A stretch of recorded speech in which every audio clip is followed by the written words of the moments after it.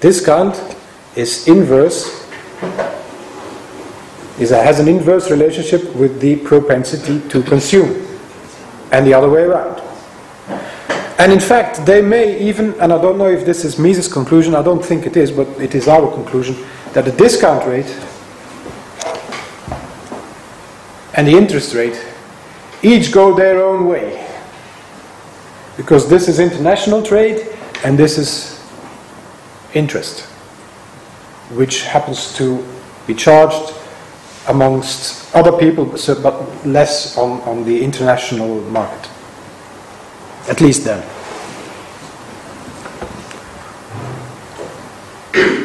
I haven't come across the word of marginal time preference in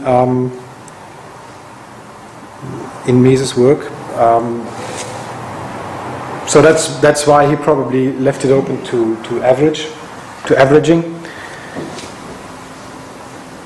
And I think, we have come to the conclusion that Mises did look at this only from one side, namely the time preference side.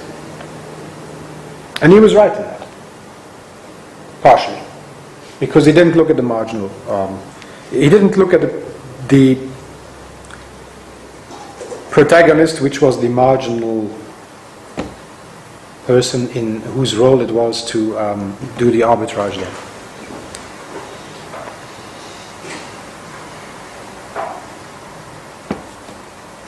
The next person one should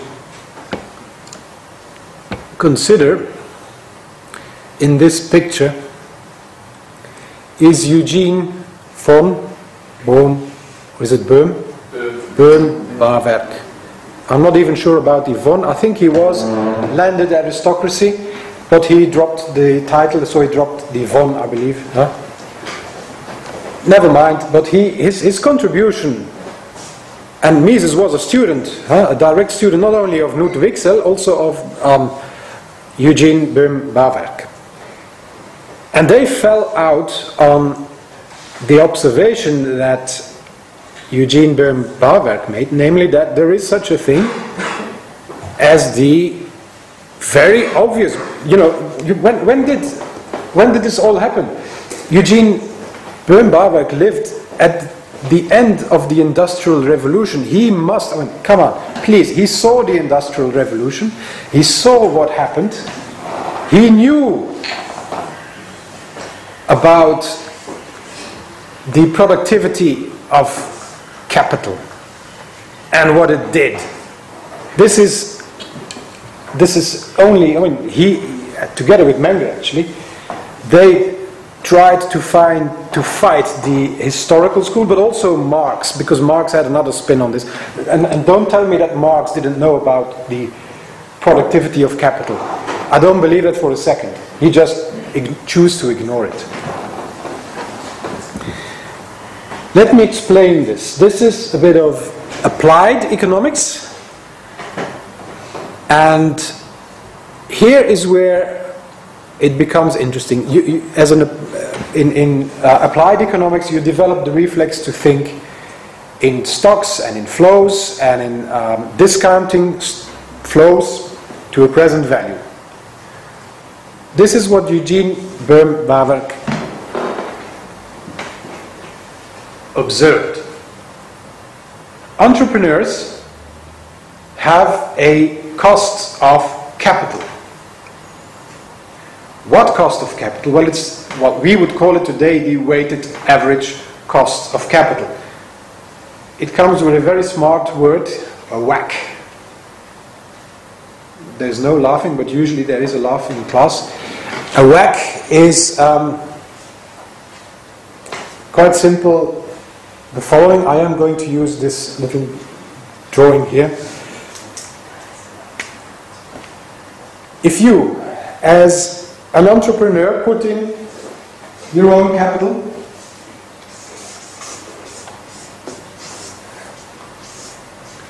and you have your own capital 100. You also have a bond for 100. So you borrow capital, also 100. the bond is issued for 5%, you expect 10%,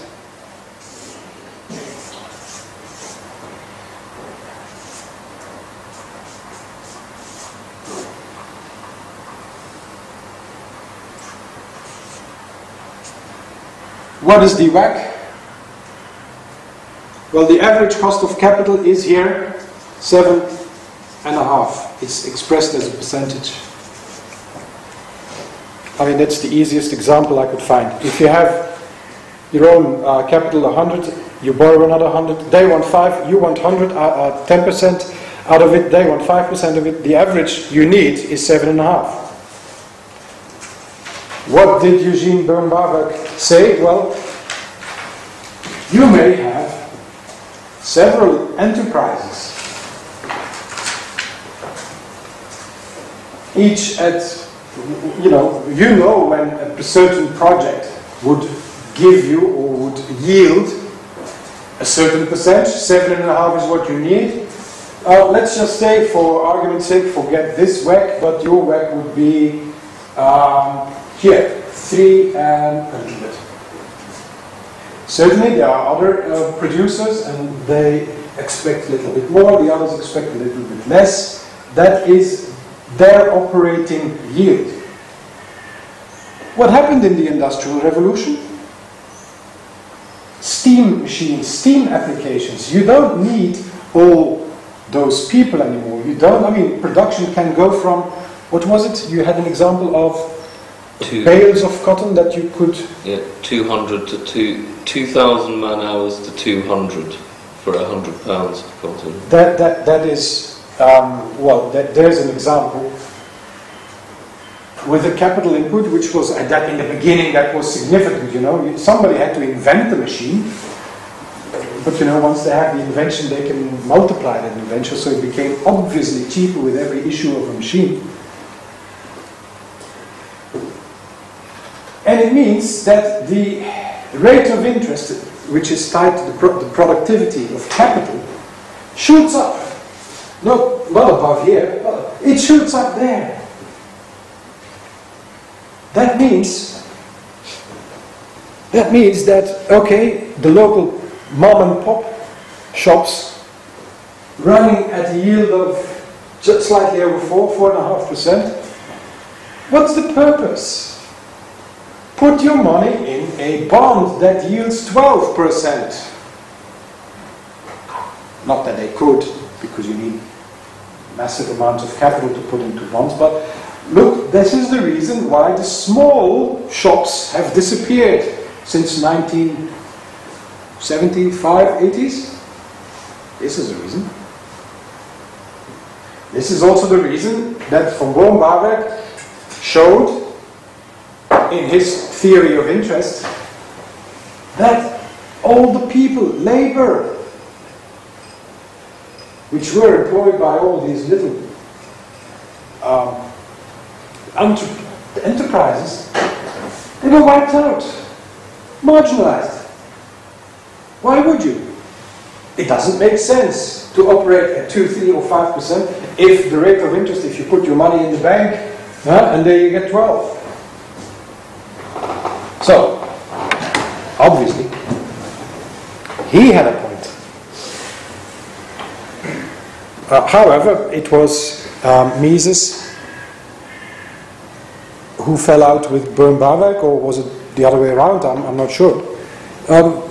Anyway, it has developed in a split for some reason, and foolish enough, this has led to another 100-year war. Not in physical terms, but funny enough, in an academic world. Well, okay, 2 strong opinions. And what happens to strong opinion if you don't have it? Nothing. Luckily enough, Professor Fekete also has a strong opinion, and he did publish, although with some hesitance, I believe, his synthesis. And the synthesis comes in the form of the hexagonal model. So now, leaving behind the 100-Year War,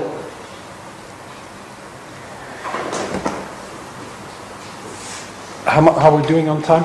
You've got 15 minutes. Yeah, we started 15 minutes late. Yeah. Never mind, we'll go on for a rush. Rudy, what does this red light mean? You start to change the battery. Thank you. Where did it go?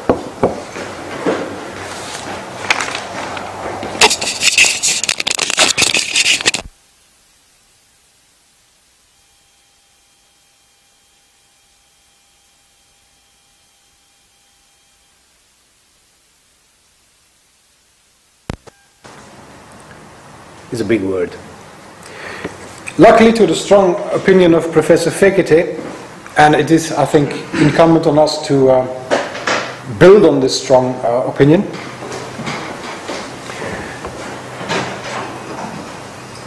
This is where I arrive at the model that one should try to make other people aware of as much as possible. By resetting the paradigm of the legal paradigm of present goods and future goods to another one, namely the paradigm of looking at not borrowers and lenders but to exchanges, which is a typical reflex of an economist, exchanges between income and wealth, and of course an underlying other exchange, wealth for income, you have a different picture. It is not a borrower and a lender who is a person who needs money. And the same goes for not only for the interest market or the loan, well, we call it the loan market. There is a much bigger equality than you would believe. Take this as an historical example. It is historical because it's true. The Bank of Amsterdam, that is, well, it doesn't exist anymore, but in all these centuries, it was one of the richest banks in the world. And the Spanish crown. It's inconceivable that you would call the Spanish crown a little beggar coming for a loan. No, there is no beggar, there is no loan. So we've got rid of the connotations of a loan and a borrower and a beggar, he's giving some. No, forget that. There is a much bigger equality. What's the underlying paradigm? Well, that is the exchange of income for wealth and wealth for income. And if you look at it that way, and you develop that reflex, it gives you a much broader insight, done with inequalities, done with the injustice attached to usury and interest. And because it has been framed usury, it has been framed in terms of one person being bigger and higher than the other, it's probably led to all the troubles that we have seen and probably hindered expansion of science, although it didn't hinder people, it didn't stop them. Loans, even under usury laws, canonical laws, that always happened. There was always a backdoor, as I think it was De Soto's credit in his big book on the history of money and banking. He described in big detail what the backdoors were, what the solutions of the people were. To arrive at the econometric model without much econometrics, one has to take a few roles, not people. Obviously people occupy roles, but we have a few roles. And it has already been talked about, the annuitant with a D and with a T. one could say the annuitant with a D is the young person, but then again so is the inventor. And on the bottom axis, due to time constraints, I will speed this a little bit up. You could say that there is a time axis here. Time starts here in the origin and flows in this direction. I sound like a physicist, but I'm not. What are the roles? Well, here's the young person. He starts a family. He doesn't have capital. He wasn't born with a silver spoon, usually. There are exceptions. But he usually needs to convert income to future wealth. That's what we say. At 25, go to university. Well, at 20, go to university, graduate, get a job, hopefully, and save as much as we can after we have smashed our first car. Then, if we survive our first car, we grow older. Get a family, get a house, have some savings. What would you do? Now, under this model, there's only 4 rows. You hoard your savings with, of course, the most hoardable commodity around, that is gold. And perhaps some silver, but that is, well, let's just stick to gold. So you can dishoard the gold. But in fact, in this model that is presented, you would love to convert all your wealth into income, which is fine.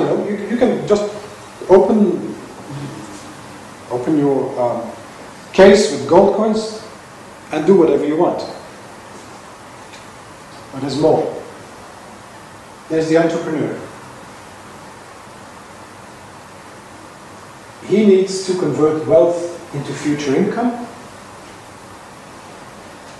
And we have on the other side the inventor who needs income to convert into wealth. These are the younger persons, these are the oldest persons. We can divide them a little bit up. It is a bit of a formal one. On this one side you have the formation of research and development, and on the other side we have the formation of capital. Now we can actually start to combine these people into partnerships. These are roles that are assigned. And we have a partnership on the bottom, a partnership to supply the credit. And on the top we have a partnership to utilize the credit. Mind you, this is only valid in normal times. If there is war around, that usually means that credit has been destroyed. I know of very few people that would borrow things to another one during times of war, civil war, unless they knew them very well. So in this formation of capital and formation of intangible capital on this side, there is another partnership here, a partnership to supply credit, and another one to utilize credit. Now they can of course go and find each other and formalize their contracts. They can find each other. And I have to hurry up a little bit. But those are in basic terms the roles. What if they just missed their opportunity to enter into a contract? What if the entrepreneur has just missed the annuitant, I borrowed my capital to Sandeep, and I have to tell another person, I'm sorry. But, of course, this happens.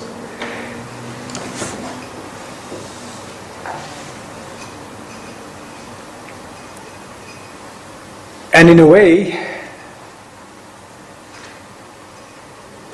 when you only have 4 roles, you have a bit of asymmetric bargaining, in the sense that, I mean, you've already observed this, we're going to speak about this in half an hour, that the inventor and the entrepreneur, as utilizers of the credits, are not really in a position, if they've missed their chance to get into a contract, then they're not in a position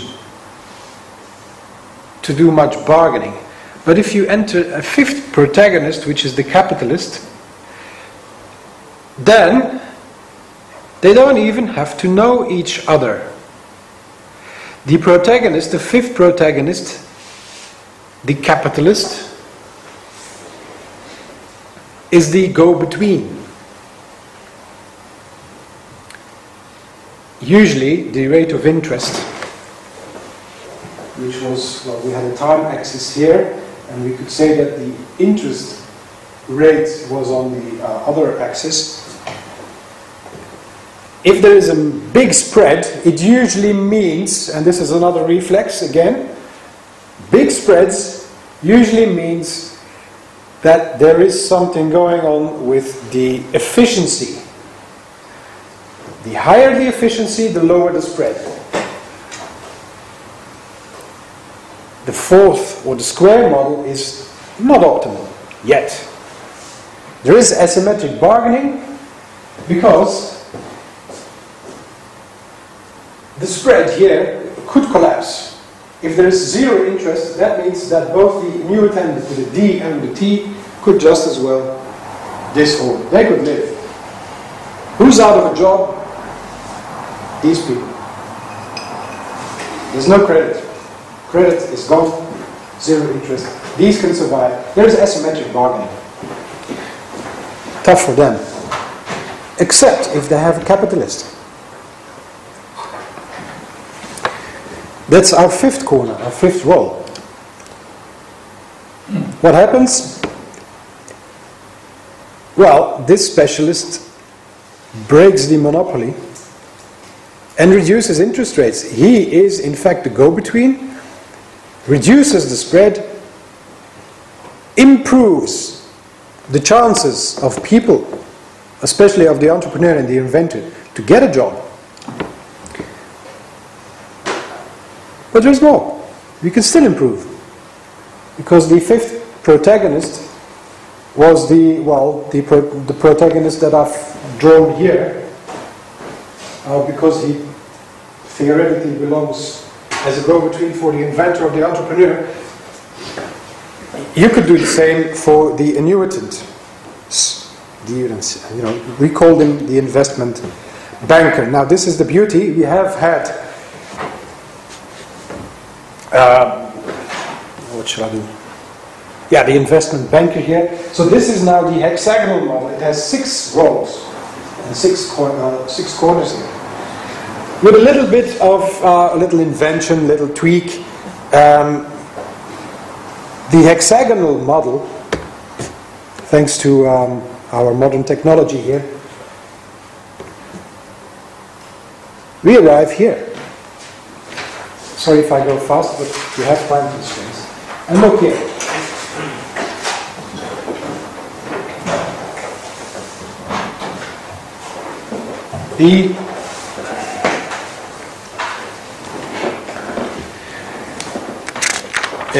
I have to do this by heart now. We have a ceiling and a floor rate of interest. And due to the workings of the intermediaries, the investment banker and the capitalist, the spread has reduced to its minimum. Everybody has an opportunity, and we have a very small spread. Now, how is the ceiling and the floor defined? Well, the floor is defined as, I usually have to write this down, so I don't forget, but if I do this by heart, then it is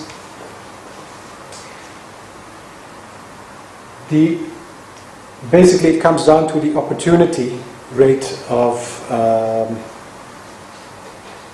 help me out here, how is it defined? Sorry, say it again. How is this flow rate defined again? And Marginal time preference? yes, yeah, of course, yeah, the marginal time preference you would find here, and in fact that is Ludwig von Mises through Aristotle and Thomas of Aquinas. They actually looked at the flow rate. They didn't look at the ceiling. It was obviously from Eugene Bombave who saw the other half of the market, which is the ceiling. Now, how is it defined? Well, it is, if I'm going to consult my notes.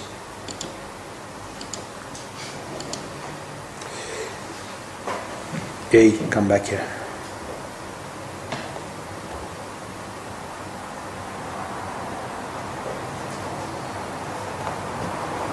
There.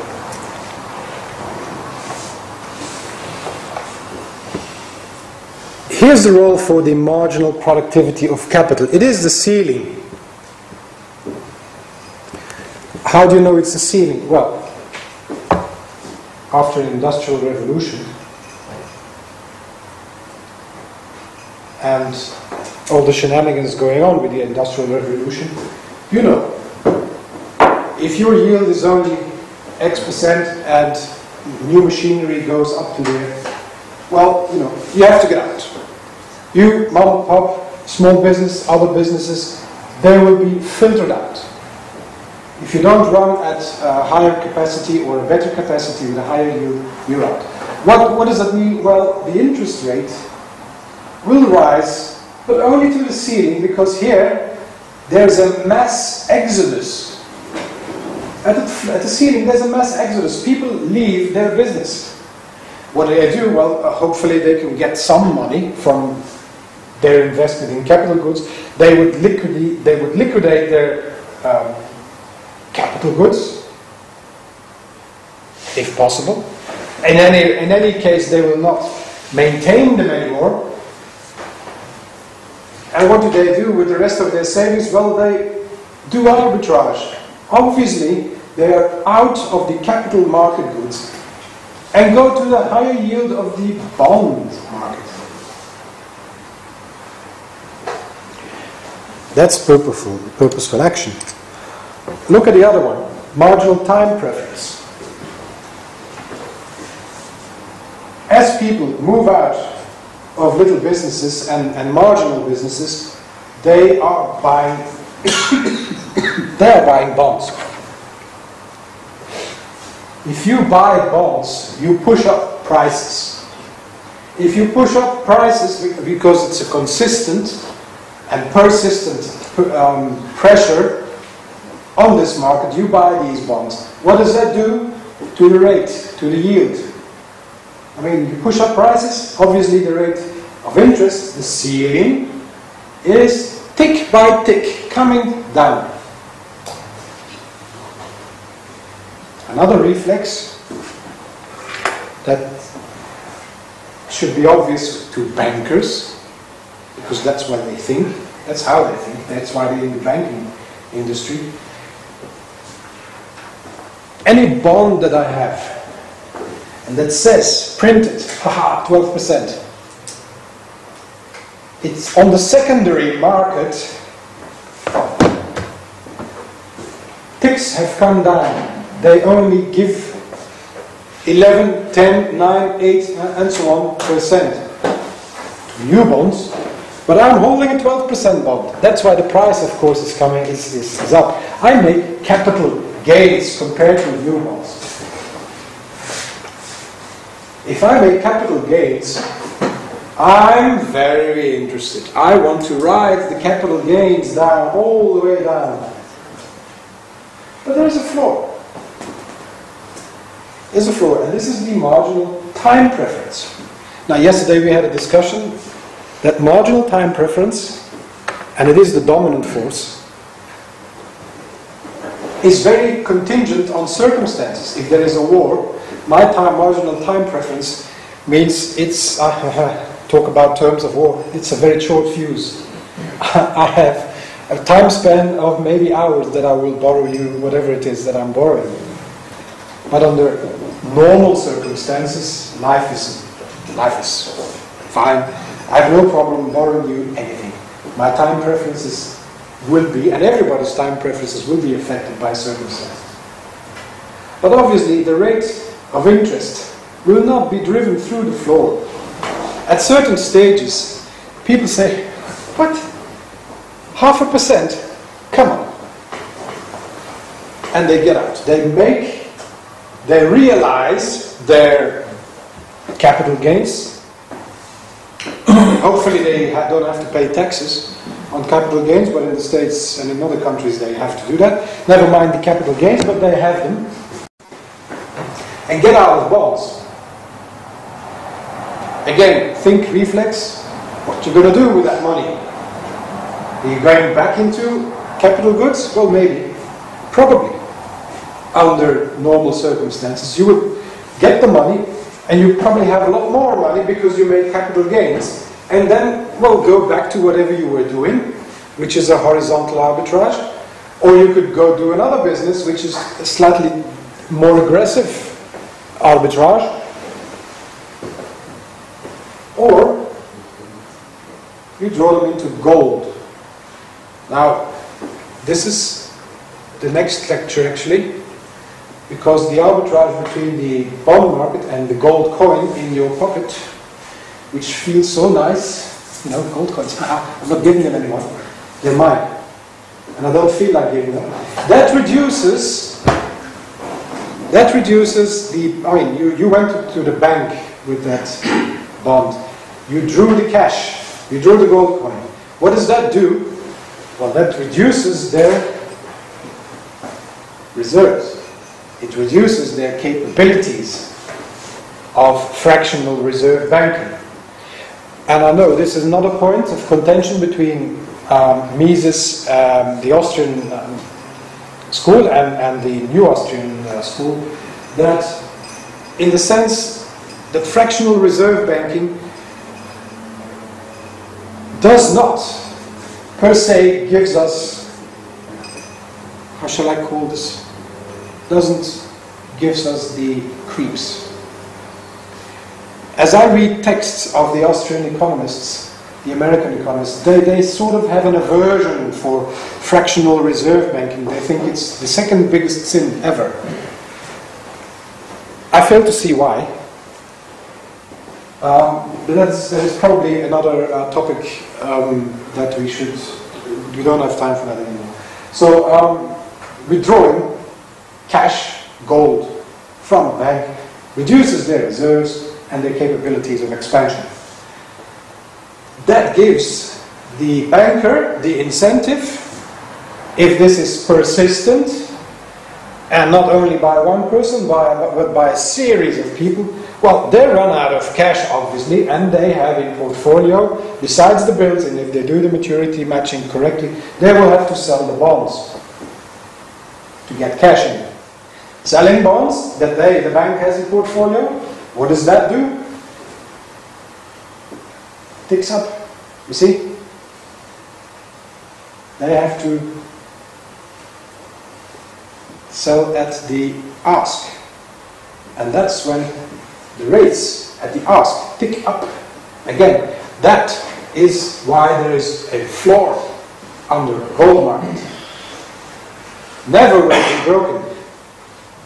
Fractional reserves, they can be what they are, but if you are withdrawing en masse, persistent, your gold coins, rates will come up again. It's a mathematical formula. You cannot look and you cannot overlook it. Right, before we run completely out of time, I will finish this model. The instrument, of course, here bond.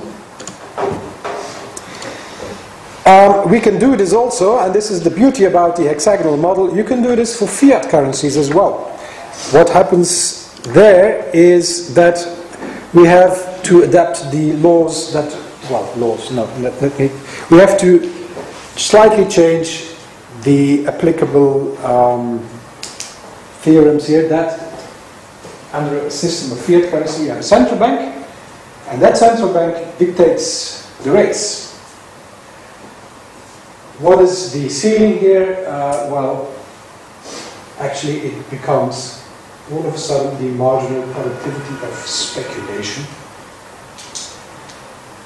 still there is this marginal time preference, but it's slightly adapted here. Here we have the marginal liquidity preference because for reasons that we don't have time to go into now, interest rates under a gold standard are uniform, and there's in fact only one.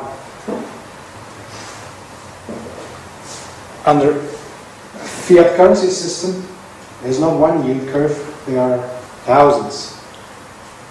And the rate of interest that I have to conclude with here under a gold standard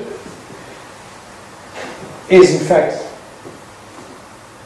if it wasn't abundantly obvious, it is the result of a market process. And this was the market process. But I would like to also leave you with this. Under a gold standard, there is only one rate of interest. There is the rate of interest, and that is, in fact, the result of sinking fund managers and certain, well, if not explicit, then probably implicit references to the gold bond, where if interest rates would rise, you would recapitalize that bond.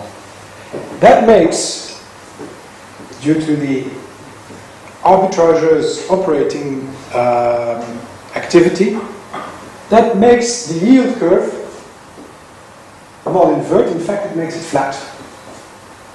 And there is only one. There's no yield curves long or short. It's flat. What does an arbitrageur do under a gold standard? Well, it's not a speculation. He buys high and sells low. This is in fact how the whole interest rate, all the interest rates available, are flattened by the sinking fund managers who have to do that by contract, and the arbitrageur makes sure that he buys high ones and sells the low ones, and he pushes up the inequalities. And by this process, the intelligence spread out over all the participants crystallizes in one single figure, which is the single rate of interest. Funny enough. So that is where I conclude. The difference is also with the under the present system, where that is gone. There is no more one interest rate. There is no more flat interest rate. You have several yield curves. The instrument of the current market as we live in now is the instrument of irredeemable debt. With these two theorems making the ceiling and the floor, and I'll tell you now, I should actually adapt this here by opening the spread, because that is what I should theoretically do. It is certainly not an ideal one. I have to adapt that. Right, I think I better conclude here. I was going to do this, but we ran out of time. We'll do this in half an hour? Yeah. Okay. Thank you. Thanks.